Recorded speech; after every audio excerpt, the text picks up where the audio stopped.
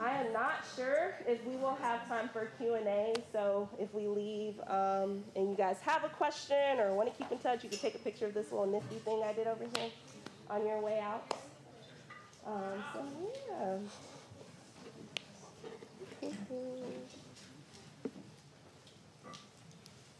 Still have 3 minutes left? 3 minutes left? Where are you from? I'm from Columbus, Georgia. Yeah, I'll start out this message with a little bit of that this is what I look like then, this is what I look like now. Some photos like that. But yeah, I grew up, so I guess some stuff that I don't say in it. I'm a military kid, so I moved around a little bit. I was born in Alabama, then I moved to Kentucky, then we moved to Germany, and then we moved to Georgia. Yeah, so just a little bit, moved around just a little bit. But yeah. Where in Alabama were you born? You know, I forget. It's either Birmingham or Montgomery.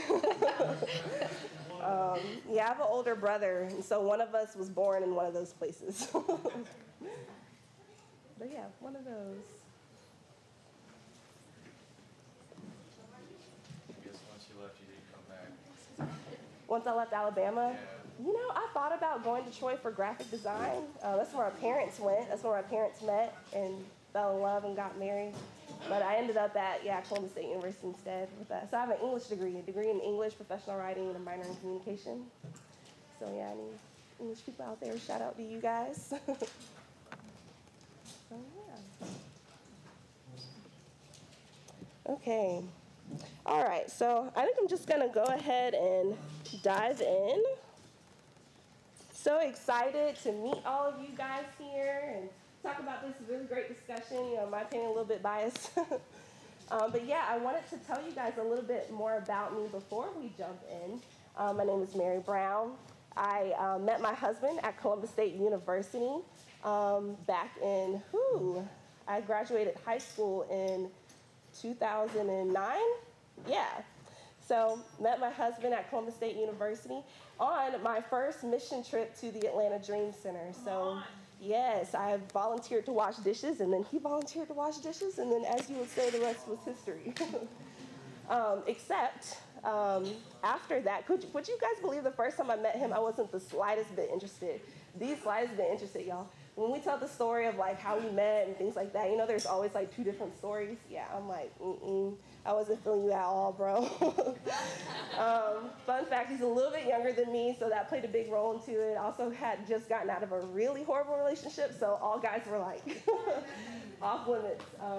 But yeah, through some persuasion, through us becoming friends, through the Holy Spirit, honestly, y'all, and his perseverance, we dated. We gave it a go. Dated a little bit for about a year and then broke up. We both need to grow and mature. And then about a year later, we dated again. That one was way smoother. And we got married. So here's how it started. So we dated in May 2015, y'all. We were babies. We're still babies, but we were really babies then. And then how we sort of look now. So yeah, we got married in August 2020. I know, right? The glow up. This is our engagement pictures we took in the Chi Alpha Loves HBCU shirts. And so yeah, a little bit of my missionary history. I've been a missionary with Chi Alpha for 7 years. Started out at Columbus State University, did the campus missions and training program. Felt that the Lord was leading me to become a director. So then I went on and became the interim director at Georgia Southern University in Statesboro. And then shortly after that, went on the process to become nationally appointed so that I could pioneer and plant Chi Alphas at the historically black colleges and universities in Atlanta. So me and my husband got married and we moved here. We're about 30 minutes from here.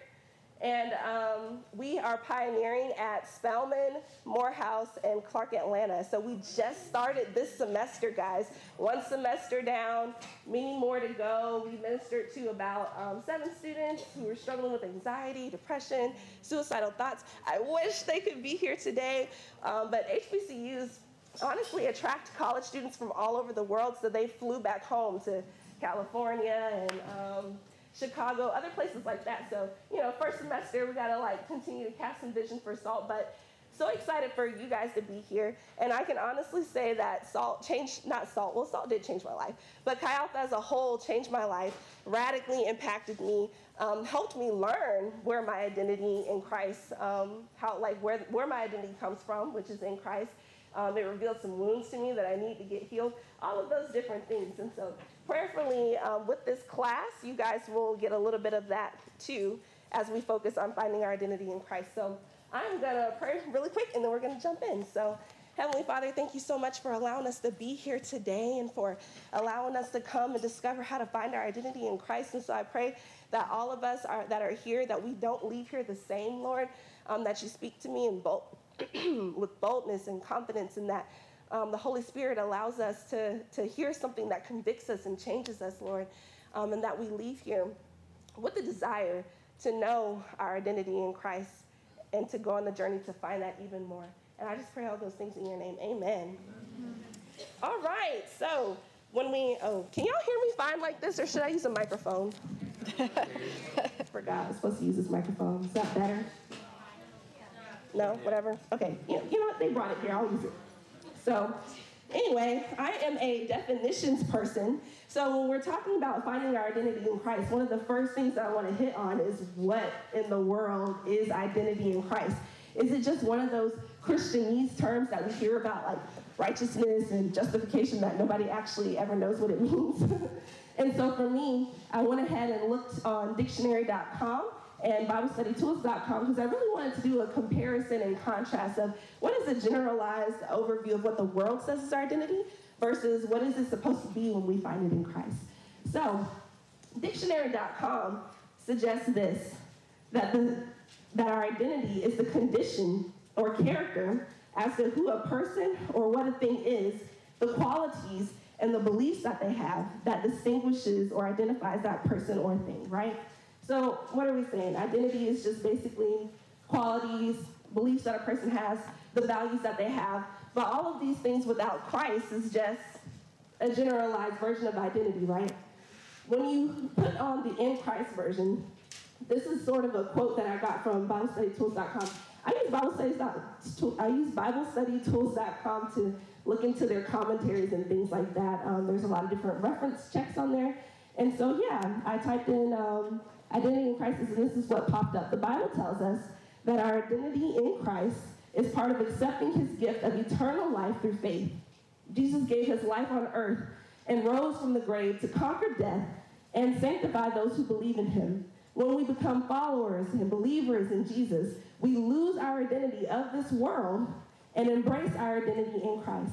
Our identity in Christ is being a member of his body, the church. So, in other words, it's not just about the generalized qualities or beliefs or characteristics that we get when we're born into our world. Our identity in Christ comes from being saved and then changing out our old identity into our new identity that we get after becoming a member of Christ. So, some of the Bible verses that we can reference that talks about that. Psalms 51:5 says, "Behold, I was shapen in iniquity, and in sin did my mother conceive me." The NIV version says it like this: "Surely I was sinful at birth, sinful from the time my mother conceived me." So what is this talking about? When we are born into this world, we are naturally given characteristics, values, beliefs, things like that. But it's not enough just to accept that identity that we were given, because we're born into sin. We're shaped with iniquity. What does shaped with iniquity mean? Not only was I born into sin, like none of us came into this world saying, "I want to know Jesus." I mean, that was awesome if you did, but none of us just popped out of our mother's womb saying, I want all of these different things, right? We were born into sin. Shaped with iniquity means not only were we born into sin, but we were shaped by the sin of others, shaped by the sin of this world. So it's not enough just for us to say, I can accept the natural identity that I was born into when I was here. Then you get to Romans chapter 12, verse 2, that says, "Do not be conformed to this world, but be transformed by the renewing of your mind. Then you will be able to test and approve what God's will is, his good, pleasing, and perfect will." So again, not only are we born into sin and shaped with iniquity, there has to be a transformation. It's not enough for us to say, I accept the identity that I have just popping out of my mom's womb. I can't just be conformed to this world, but I have to be transformed by the renewing of my mind. So I can figure out what God's will is for me, so I can figure out what God's identity is for me. Then you get to 2 Corinthians 5:17. Therefore, if anyone is in Christ, this person is a new creation. The old things have passed away, and behold, the new things have come. So we had an old identity with our old man, and when we become saved, we need to accept a new identity that comes with being born again. And then lastly, John 1:12-13 says, Yet to all who did receive him, to those who believed in his name, he gave the right to become children of God. Children born not of a natural descent, nor of human decision or husband's will, but born of God. So again, we're born to our earthly parents. It's typically our earthly parents' jobs to give us our set of beliefs, our core values, all of these different things. But just like as it says here, when we get born again, we don't just become our earthly parents' children, we become God's child. So we should be transformed. We should take on God's set of beliefs, God's set of values, and the things that he says that we should care about. So next slide. So in summary, when we're talking about our identity in Christ, it should look something like this. We have our old identity. We have our old set of beliefs, characteristics, values. Maybe not all bad, but they're not all rooted in the Bible either. So after we get saved, we accept our salvation of Christ. Then we should become a new creature in Christ. Then we should die to our old ways and accept Christ's way of living as our new way of living in the body of Christ. Another way of paraphrasing it, our old man equals our old identity. Our new man equals our new identity. And so what I really want to emphasize is that we should know who God says that we are. We should care about what God says we should care about. And we should find freedom in the wounds that God did not give us. And all of this is going to take place through a transformation, though. So now that we know what identity in Christ is, I would love to discuss in our lives some of the things that we normally let define them other than Christ. So I think there's three main things that we can let define our identity instead of Christ: family and culture, society, and wounds. And here's the thing, anything that we let define our identity other than Christ has the potential to create false identities and has the potential to create those false identities based off of unbiblical truths. And so if we're not careful, we'll let a lot of well-meaning people in our lives tell us what we should care about and also tell us what determines our value, when instead we should only want to know what God cares about and how he determines our value. So let's talk about some examples. I don't think you have to go to the next slide yet. So I'm going to talk about some examples of how we turn to family, society, and culture. Use some of my personal examples because I can't speak for everybody in the room, right? And so we get to family. And I've sort of touched on this already. We're born to our earthly parents. It's their job, it's their responsibility to instill in us goals, characteristics, a set of values, beliefs to teach us right from wrong. And there's probably sort of a sliding scale of the individuals that were born into really healthy, great families with loving parents, and then maybe some other individuals that didn't necessarily get all of that. But the point is that even if you had perfect parents, they weren't perfect because the first verse that we read in Psalm 51 says that we were born into sin and shaped with iniquities. So we might have some well-meaning ideologies in place, but whenever they're taken out of the context of Christ, they can start out well and then kind of take a different road and turn into an unbiblical truth. So for me, for example, what does that look like? I grew up with a family that told me, I have an older brother, you and your brother must make something of yourselves. You and your brother must be the generation to make a lot of money. You and your brother must achieve, Most parents want that, right? For us to do better than they did. They sacrificed so much so that we can get into the college and to make money, to do all of those things, right? All of that is great. All of that is well-meaning. But for me, what it turned into was having a constant desire for success, a constant desire for achievement. I became a perfectionist. Even to the point of today, I still struggle with being a workaholic and have to create boundaries in place. Because the unbiblical truth that kind of seeped in, not, my parents didn't mean for it to seep in, but kind of seeped in, or the voice that was saying, this is what you should care about, is to make a lot of money and to be successful. But it led to this false identity of me finding my value and my worth and achievement. I had panic attacks in high school, crying myself to sleep, saying that I can't be under the pressure of this workload, but still feeling like I have to do this so I can. For me, it felt like I had to do this in order to gain my parents' love.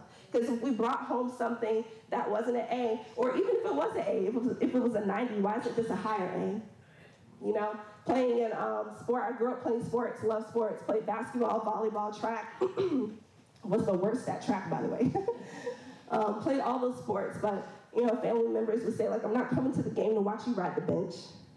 You know, or then if I do score points, well, why didn't you score more points? You know? So it just kind of created this overactive need for success, this overactive need for perfection that started out well-meaning, that started out with well-intentions. So that's just one example. And so I really want to encourage you guys to ask yourselves, you know, what are some of the things that my parents taught me? What are some of the things that my parents, you know, started out saying that was supposed to be good, but it became overactive? And I started to find my value in it. I started to find my identity in it. I turned to that instead of Christ. Because we know what the truth is that a lot of times in the Bible, God's definition of success and achievement was obedience. He asked individuals to do crazy things that the world would have thought didn't make any sense. But to God, that's what he was looking for. And we also know that instead of focusing on making all the money in the world, that if we seek ye first the kingdom of God, everything else will be added to us. So yes, make money. You know, the Bible says if you don't work, you don't eat. But we can't find our identity and our value in it.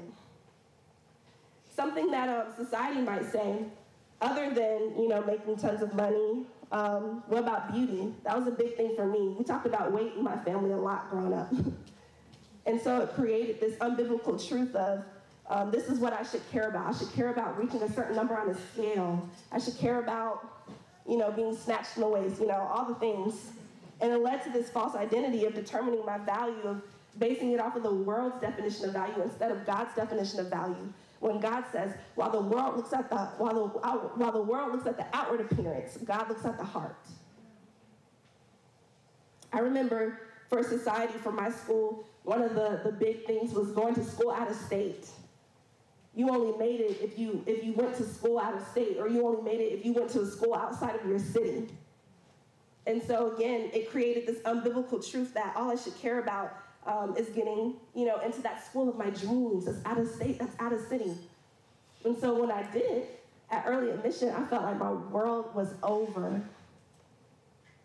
And so what has society possibly seeped into us or told us that this is what we should care about? This is what will give us security. This is what will give us value. That is contrary to what God says. Now, when we get to the point of talking about wounds, what do I mean by that? Unprocessed trauma. Unprocessed trauma can help create false identities. Because what happens is we go through these circumstances, and then our body starts to react in creating coping mechanisms and creating defense mechanisms. You can go to that next slide. Creating coping mechanisms, the next slide, and creating defense mechanisms to protect us from experiencing those painful situations again. But what happens with that, though, is that we begin to lean on those things and rely on those things instead of relying on God. So what's the definition of a coping mechanism? An adaptation to an environmental stress that is based on conscious or unconscious choices that enhances control over behavior or gives psychological comfort. So in other words, coping mechanism, something painful has happened in my life, and whenever I'm reminded of that situation, I turn to something that makes me comfortable, that gives me comfort. Some examples of that: numbing activity like binge watching TV, excessive hours on the phone, overeating, shopping, pornography, any of these things, numbing activities that bring us comfort. There was a friend of mine that told me that her situation in her childhood was so traumatic that her coping mechanism was going to a corner in the dark and putting a sheet over her head, putting a blanket over her head. Anything that we can do that we turn to make us comfortable. Defense mechanisms, how do we define that? An unconscious process as denial that protects an individual from unacceptable or painful ideas or impulses. So while coping mechanisms are designed to give us comfort from traumatic episodes, defense mechanisms are designed to protect us. A gut reaction that we do to protect us from this painful experience, this painful memory. A lot of that looks like just being in denial. Different ways that we are in denial that something isn't happening can be like, repressing the event, repressing the situation. Sublimation, that's a big word for just saying channeling feelings into another activity. I probably do a combination of both of these. I've been to counseling a few times for different traumatic things that I've experienced, and my counselor was outright like, you have an issue with avoiding. You just want to avoid, you just want to act like everything's fine. It's like, and I do that. I'm like, I'm not thinking about this. I'm not dealing with this. Everything's fine. And instead I turn to work. Instead I turn to binge watching, excessive hours on the phone. I really, really do probably throw myself into my work the most because it's something I can control and something I love. But here's the thing. There is no shame in having coping mechanisms or defense mechanisms, or there's no shame in like that you had them at one point. My counselor was like, at one point in our life, we were navigating through something so painful. This is how we survived it, right? This is how we survived that traumatic experience. But the whole point of sanctification, which is just a big word to say our journey into becoming more Christ-like, is that we have to grow in our awareness of this is who I was before Christ, and this is who I should be now that I know Christ. So there's no shame that you once relied on these things, but let today be the day that you open your eyes and that you see, I don't need coping mechanisms anymore. I don't need defense mechanisms anymore. My counselor told me, you get to a point where you realize they don't serve you anymore. You keep relying on them, but you don't get the same effects. And so, because here's the thing, as we go on to navigate life, there will be triggers. And I used to think that the point of triggers is to avoid them at all costs, right? Because I'm an avoider. But that's not the point. The point is to recognize when you have been triggered, acknowledge what happened, think about what you're feeling. Why are you feeling it? What is your gut reaction? What are you trying to run to? What coping mechanism are you trying to run to? What defense mechanism pops up? And then realizing, okay, I should be turning to God instead of these things. So some examples of how we can let our wounds define us, or at least how I've let it define me. Because of my upbringing and just, I guess, how much conflict there was and how unstable it was, I ran to friendships. And I thought it was biblical. I'm like, the Bible says there's a friend that's sticking closer than a brother. This is biblical, right? We should be in community. We should have friends, yes. But I'm going to talk about it a little bit later. We can turn those things into idols, though, if we begin to go to them for comfort, if we begin to go to them for security. And that's what I did. I ran to my friends, probably while I went to Jesus, but I definitely ran to my friends in an unhealthy pattern. And because I started to find my identity in being the really good friend, the really strong friend, the best friend, when I ended up in toxic friendships, I didn't know how to leave them. I didn't want to leave them. I stayed with them much longer than I should have. And that also kind of goes along with who I was in my family, like the one that everybody depended on. So then I'm the strong friend. Everybody has to depend on me. So now I don't even know how to be vulnerable. I'm scared to be vulnerable because if I am, then maybe they'll leave. These are how my wounds have sort of framed my identity and told me these false things that I should be caring about more than God. And so here's the thing. If we don't take a hold or take root of all of these different things that we sort of run to and turn to, that family and society and our wounds have told us to kind of run to, if we don't take a hold of these things, acknowledge these things, they can become idols and they can become strongholds. False identities unchecked can lead to idols and can lead to strongholds. So what's an idol? We see idols in the Bible time and time again. They're inanimate objects that people worship instead of worshiping God, right? We still do that today. We worship inanimate things instead of God. And so the real question is not if we have idols, because, most of us probably do. I have some that I still need to, deal with, cancel out, fast from every now and then. So that's not the question if we have an idol. The question is, how do we know when we are worshiping something? We turn to it for comfort instead of God. We turn to it to tell us our value and to give us our value instead of God. We feel like we can't live without it. And when it's taken away, we feel like our world is lost. Because how many of us know that God is a jealous God? And not because he's narcissistic or arrogant. It's because he knows that the only thing that we should be worshiping is him. He's the only thing that will give us true comfort. He's the only thing that can tell us our value. So when we worship anything that's not like that, he will take it away. First, he will convict us. He will convict our hearts to encourage us to get rid of it, right? But at some point, I do believe that he takes things away. And I've experienced this time and time again. A guy rejects me or dumps me, feel like my world is falling apart. Friend tells me they don't want to be my friend anymore. Feel like my world is falling apart, guys. Like I'm missing a limb and there's a hole in my heart. If you've ever felt that way, that's a sign that you may have had an idol. And so let's talk about strongholds. What is a stronghold? In the Bible, a stronghold started out as something positive. Back in those times where there's castles, it's a fortress, right? To protect the Israelites from neighboring countries. That was what a stronghold was originally. Even in the Bible, they reference God as a mighty stronghold, protecting us from different things. We see the word sort of switch when we get to New Testament, though, and it starts to call it a prison. It starts to refer to stronghold as a jail. And so it makes sense, though, if a stronghold can be used back in the Old Testament sort of as a way to glorify God or to even represent God. It makes sense then how the enemy wants to use it to distort it, right? And take control of it.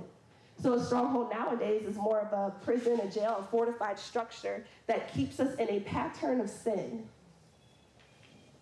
And so what happens is we end up developing these idols because we're turning to them for comfort, for our value, for security. We turn to them instead. And then when perhaps it gets taken away, we end up going to maybe a coping mechanism, going to something that gives us security or comfort, something unhealthy. And then that pattern of that, we do it over and over and over again. It becomes ingrained and becomes a stronghold. And we become fortified and imprisoned by that behavior. I don't know about you guys, but I grew up at one of those churches where we shout praise. Shout praise and have flags and all of that, y'all. I loved it. But I could never figure out why I shout praise and I cried my eyes out and I prayed and I asked the Lord to deliver me from something, and then the next day I'm right back at it.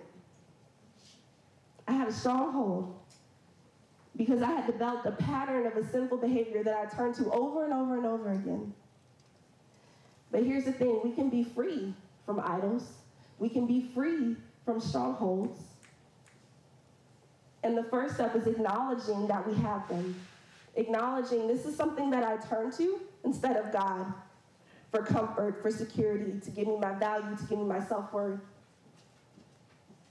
And then recognizing maybe this is the thing that I turn to whenever I'm experiencing something painful. This is what I turn to whenever something that I put my identity in has been taken away.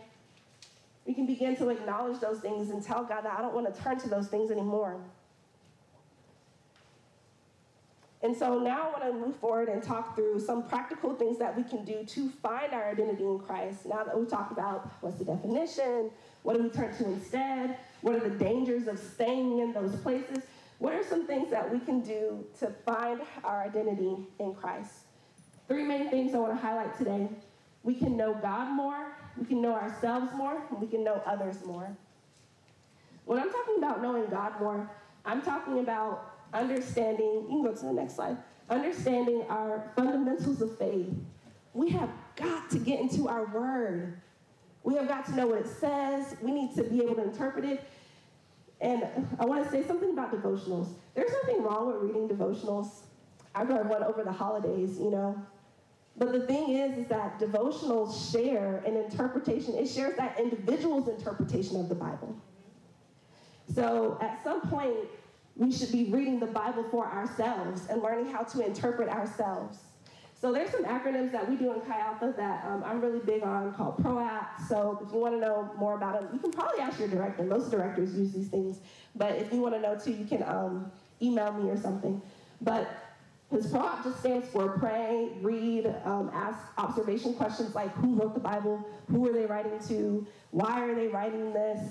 A is application. Now that I know all of these different things, how does this apply to me today? Pray again, tell. SOAP stands for the same thing, scripture, observation questions, apply, and pray. But the thing is, if we're going to know what God is saying about us, what qualities and characteristics we should have, we have to know the God who's saying all of these things. This is the first fundamental, foundational step. You will not get any further if you skip this part. We have to know who God is. You can ask your director, small group leader, staff, what are some of the fundamentals of faith that they think are important. For me, these are just a few. Like, do we know the Trinity's role in our lives? Like, do we know God the Father, God the Son, God the Holy Spirit? When I tell you, when I first started to learn about the individual roles, I had the hardest time with God the Father. And I didn't know why. I was like, I know Jesus as the Savior, yes. I know the Holy Spirit as sort of the in-between. You know, he's here because Jesus had to go up to heaven. Who is God? And what I realized is that I had a hard time with God the Father because I was having a hard time with my earthly father. I didn't know what the characteristics of God was supposed to be because while my father was present, he had some different things going on that he was physically present, but not all the way present, if some of y'all get my drift. And so these are the areas that we start with. Who is God the Father? Who is God the Son? Who is God the Holy Spirit? How do we read the Bible? How do we pray? How do we have a consistent quiet time? Something else that I learned in Chi Alpha was the importance of worship and how to worship. Y'all, I love praise music. I love dancing. I love praising God. But I was like, I don't like worship music. It's slow. Until I went to one of the Chi Alpha breakouts, God was like, you need to go to this Chi Alpha breakout because you have no idea what worship is. We need to know these things. And if you want one of the practical ways that you can try to be set free from idols and strongholds is fasting. And there are different ways that you can fast. You don't have to go into the deep end and do 40 days and 40 nights, you know what I mean? But we should know, what is fasting? What's the importance of it? Some other things that you can do, is that know ourselves? Oh, is it know God? I just put the wrong thing up top, it's okay. Yeah. Sitting under sound doctrine. Understanding legalism versus relationship. That was a big key thing for me. I just did sort of blind obedience, but what that often led to for me was a lot of condemnation, like feeling like I just need to obey God, and whenever I fall short, I'm going to go to hell. And so instead of just blind obedience, we should understand God's heart for obedience. We should go from legalism to relationship. If you don't understand why God is asking you to do something, ask the question. I once heard a pastor say it, Dr. Tony Evans, you can ask God questions without questioning God. He wants us to do that. If you don't know why you're not supposed to have sex before marriage, that's okay. Ask somebody. Get in the Word. Don't just have blindly, well, it's okay if you blindly obey with that one, but what tends to happen with that one, though, is that we're like, oh, this doesn't make sense, and we just do it anyway, but then we may feel bad afterwards. At least that was my testimony. I'll speak for myself. I knew I wasn't supposed to do it, but I didn't know why, and I didn't know what I was supposed to do instead. And so I just felt like a horrible Christian all the time. So I really want to encourage you guys, as you get to know God more, and as questions come up, do the work, research, ask questions, talk to someone. Also, developing a biblical worldview. Biblical worldview is basically saying and recognizing that I believe in what the Bible says on how we should navigate our lives. I believe in the Bible's truths. And so we have to begin to sift through, some of the lies that we may believe versus the truth about God. So those are some of the next steps I have up there. Learn how to read the Bible, go to a large group, go to a small group, get in one-on-ones if you're not already doing that. And then you can also get into a local church. Sitting under sound doctrine is going to be important, not just listening to sermons that tickle our ears and tell us what we want to hear. That's like a diet on like sweet food. Every time it tastes good, it's going to rot your teeth out. We got to listen to doctrine. We got to listen to the word that's going to convict us and change our hearts and make us want to grow closer to God. Some book recommendations, if you just want to get Fundamentals of Faith, is Celebration of Discipline. And if you want some biblical worldviews, The Reason for God. I forget who the Celebration of Discipline is written by. I can let you know. If you're, y'all know. Who's saying it? Richard Foster. Richard Foster. Okay, and then The Reason for God is written by Timothy Keller. If you want some generalized biblical worldviews. Okay, the next one I want to talk about is Know Yourself More, Know Ourselves More. And so after we know the God who has created us, we should go on a journey to figure out how he's created us, right? I know he created me. How did he create me? What are my strengths? What are my weaknesses? What are my passions and what are my pains? What do I mean by passions and pains? We were created in the image of God. The different gifts, the different desires that he's put inside of us is because they were in him first. But the different pains that we have, some of the things that make you hurt, that make you sad, like the different things in the world that you get upset about. A lot of people want to know, what is my purpose in life? These are some of the ways that you can begin to figure that out. I think I'll talk about purpose in life in the next slide, so I'll just stop there. But what are your passions, what are your pains, and what are your wounds? There are a lot of Christians out there that have unprocessed trauma. I don't know if you guys have met them before. They're mean. They bite people's head off all the time. It's unprocessed trauma. Hurt people. But whole people can help. Heal people can help heal other people. So we have to begin to deal with big words like rejection, abandonment, unforgiveness. What happened to us? How did it affect us? Why was it painful? And again, what are the coping mechanisms, defense mechanisms that we're turning to instead of God? Can we grow in our self-awareness so that we can begin to know who God has created us to be and the identity that he wants us to have? So some next steps that you can do. Do the personality assessment you're comfortable with. I'm really not trying to get into an argument about Enneagram, so that's not your vibe, don't do it. But another popular one is Myers-Briggs. Some leadership ones that are really good are the DISC assessment, StrengthsFinder. And when it comes to figuring out your wounds, some great things you can do is a timeline of your life. Just go from birth to where you are, some big moments in your life, writing down what happened, thinking about what did you learn in that moment. A family genogram. This is sort of like a family tree, but it goes a little bit deeper, and you start to think about some of the different things that characterizes grandma, grandpa, aunts, and uncles, and even yourself. And I'll actually show you an example of a family genogram in one of the slides. And the last thing, can you go back? Sorry. This one? Go back to the other one. Yeah, counseling. Y'all already know I've been talking about counseling. In my opinion, everybody needs it. Counseling, and then books, The Emotionally Healthy Leader or Spirituality. There's two different books, The Emotionally Healthy Leader or The Emotionally Healthy Spirituality by Pete Scazzero. He actually talks about the family genogram in there and some other fundamentals of faith as well. I read that book probably like once a year.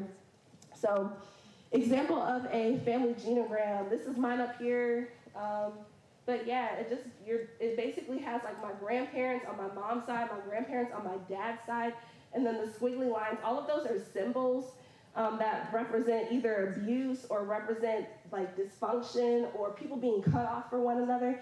And so you can go to the next one.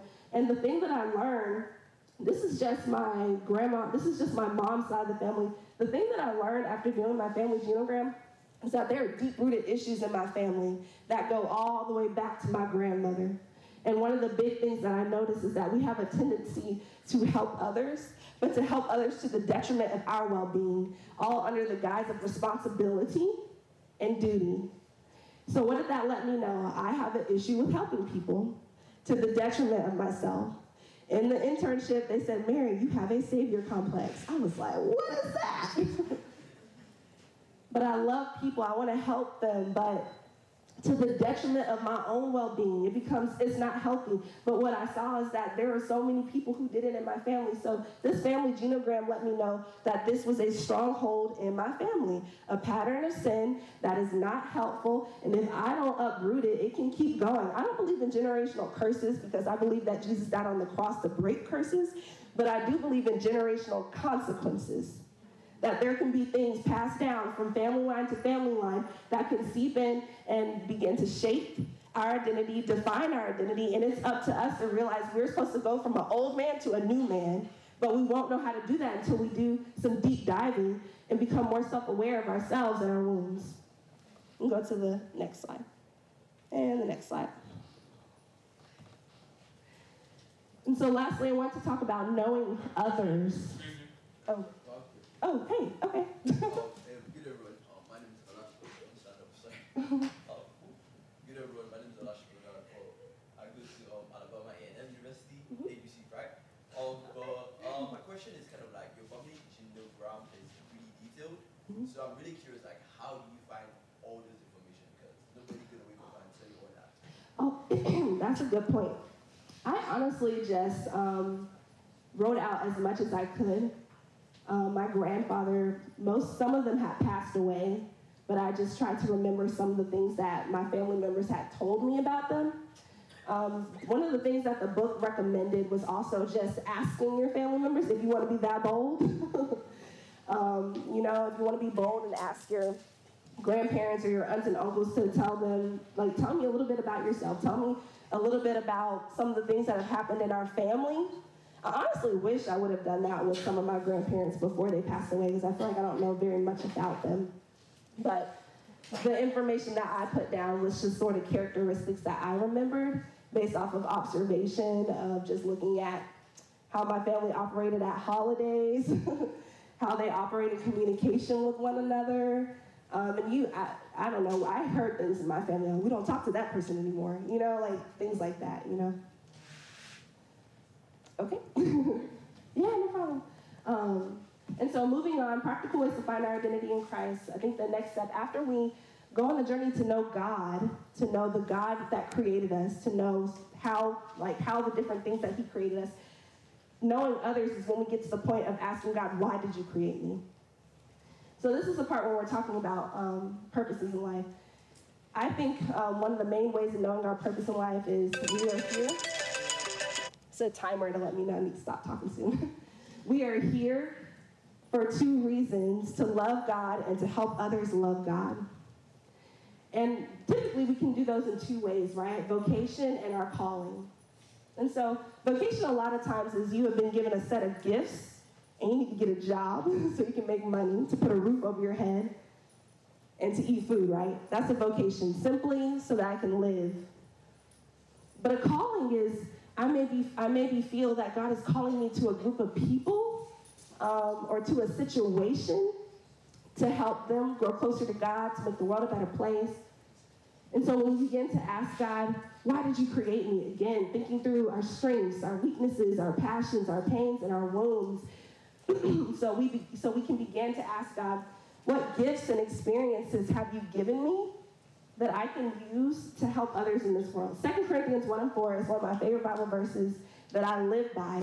Paul says that he believes that he has suffered so that he can go back and comfort people in the way that the Holy Spirit has comforted him.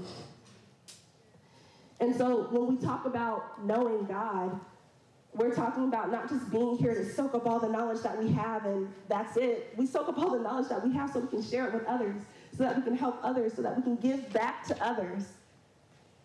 And so some of us do that I know a lot of people that do it through vocation. Some people, their calling ends up becoming their vocation. So for me as a missionary, I feel called to minister to college students, to teach them how to authentically have a relationship with Christ and live abundantly here, right? But it has become my vocation because I also make money doing that. You take my older brother, for instance, though. He's like, nah, sis, that's never going to be me. And that's okay. I love the way that the Lord has wired him. He has a very strong desire for generational wealth. So he has a job in insurance. I have no idea what it is, something with insurance. He makes a lot of money. And my prayer is that for some of you in here, if that's the way that the Lord allows you to go, you make a lot of money so you can be a kingdom builder, right? And so his 9 to 5, Monday through Friday, is something dealing with insurance where he makes a lot of money to take care of his wife and his house, and hopefully, well, he doesn't have a house yet, but, saving up for it. Anyway, not the point. But he's doing all of that Monday through Friday, but his calling is to African-American men at risk, to let them know this may be your starting point. This doesn't have to be your end. And so what does that look like for him? Big brother, big sister? So much so that when the young man's mother died of an aneurysm, they called my brother. He was the first person that they called. My brother uses his money to help them by giving them the shoes for them to play sports. He says once he gets another car, he's going to give his car to them. So you can have this generational wealth to take care of yourself, but also use it to be a kingdom builder as well if you end up in a vocation that has a separate calling. But as you go on the journey to know what is my identity in Christ, first get to know the God who has created you. Then get to know how he has created you. Then begin to ask the question, why have you created me? So you can make a difference on this earth. So some next steps: become a leader within Chi Alpha. Shameless plug. That is our hope for all of you in here today, that before you leave your college campus, that you will serve in some sort of capacity, and to let people know, your peers know about the God that you know. You can ask the different staff members and individuals, what are the different ways that you can serve? Maybe some of you can do contact tabling. Maybe you can, set up, help set up parties. Maybe you can be a small group leader, anything like that. You can also serve at a local church. You can also do like a spiritual gift study. A book that was really helpful for me is called The Rule of Life. Again, I will look up who wrote it later. But he talks about it in the Emotionally Healthy Spirituality book. He does like a chapter on it. I wanted a separate book on it so that I can get a more concise explanation of it. But it just sort of talks about like what's your mission and vision in life and why are you here. I already knew my mission and vision in life, but I wanted a more concise version because I was getting pulled in a lot of different directions. And so anyway, it just sort of helps you pinpoint where the Lord may be leading you to focus on based off of your strengths, weaknesses, passions, pains, and your wounds. And so, in closing, I want to read this Bible passage because I think it just really summarizes and paints a good picture of what I'm talking about with going from our old man to our new man and making the effort to know our identity in Christ. It's in Zechariah 3, 1 through 3, and it says, "Then he showed me Joshua, the high priest, standing before the angel of the Lord, and Satan standing at his right side to accuse him. The Lord said to Satan, 'The Lord rebuke you, Satan. The Lord who has chosen Jerusalem rebuke you. Is not this man a burning stick snatched from the fire?' Now Joshua was dressed in filthy clothes as he stood before the angel. The angel said to those who were standing before him, 'Take off his filthy clothes.' Then he said to Joshua, 'See, I have taken away your sin, and I will put fine garments on you.'" So what's the context of this? This is God giving Zechariah, a prophet, a vision of the condition of the church during that time period. And he was letting them know, while the Israelites as a whole may stand before me feeling like they have been convicted of sin, wearing filthy rags, I could condemn them to hell. But instead, they are a stick snatched from the burning fire. And instead, he gives them clothes made as white as snow. This is a prophecy, a foreshadowing of Jesus coming in the New Testament. Later on in this passage, he continues to tell them, "You will continue to stand before me in white clothes. All you have to do is follow my example. All you have to do is follow my command. All you have to do is live for Jesus." And so I really wanted to just leave you guys with this imagery that when we are born into this world full of sin and shaped with iniquity, we could potentially be standing before God with filthy clothes, right? But God says we don't have to remain in that he gives us a new identity. He gives us a new man, we are new creations in him. The old is gone, and he takes away all of those filthy clothes and gives us clothes as white as snow. And so my prayer for you guys as you leave this room is that your eyes become wide open to the identities that you have let define you that are contrary to God, because they will only lead to idols. They will only lead to strongholds. They will only lead to false identities. And what God desires is for us to be a new creation in Christ. He desires for us to be whole, to be free, to know why we're here on this earth. And so that's honestly my prayer for you guys. So I'm going to pray out and give some more instructions. Heavenly Father, I just thank you so much, God, for who you are. I thank you so much for what you've done in this room today, Lord. I pray that you have opened blind eyes to let us see the truth, God. That even though we are born into this world full of sin, shaped around the sin of others, that we don't have to remain in that way, God. I thank you for allowing us to be adopted into your family and given a new identity, God. The old is gone and the new is here. And I pray that from this moment forward, everyone in this room will go on the journey to discover, what is my new identity? What was the old identity that I was clinging to that no longer serves me? So God, I pray that you open blind eyes. I pray that you allow them to see. I pray that you allow this to be the marking moment that they walk into their healing, that they examine the wounds that they have, but that they realize they don't have to stay in them anymore. I give you glory and I give you honor and praise for what is already done. In your Jesus' name I pray, amen. Okay, so can we go to the next slide? That is the end of this class. There is another breakout, I think, at 11:10 or 11 o'clock? 11:10. 11:10. So you can take a water break, do what you want. I do have these discussion questions up here if you felt like you wanted to do that as well. You can split up into those groups and answer some of these questions and just kind of process what you've talked about. The questions are, what stood out the most to you from today's class? There are some other things that we tend to get our identity from, like family, society, and wounds. Which of these three do you believe has helped shape your identity in good ways? Which has shaped your identity in bad ways?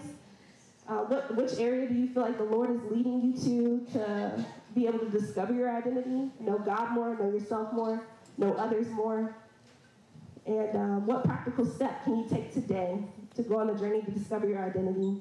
And who will you share this information with to hold you accountable, right? I hope my prayer is that this won't just be a class that you heard information and as soon as you leave it all goes away, but maybe something stuck. Even if one thing stuck, you say, I'm going to work on this and move forward in my faith, and you share it with someone to hold you accountable, and then you can pray out with one another. And then I'm going to sit up here too, I guess, if anybody wants to come up and ask questions, but yeah, so feel free to break up into small groups or head to your next class or go use the bathroom. But thank you guys for attending.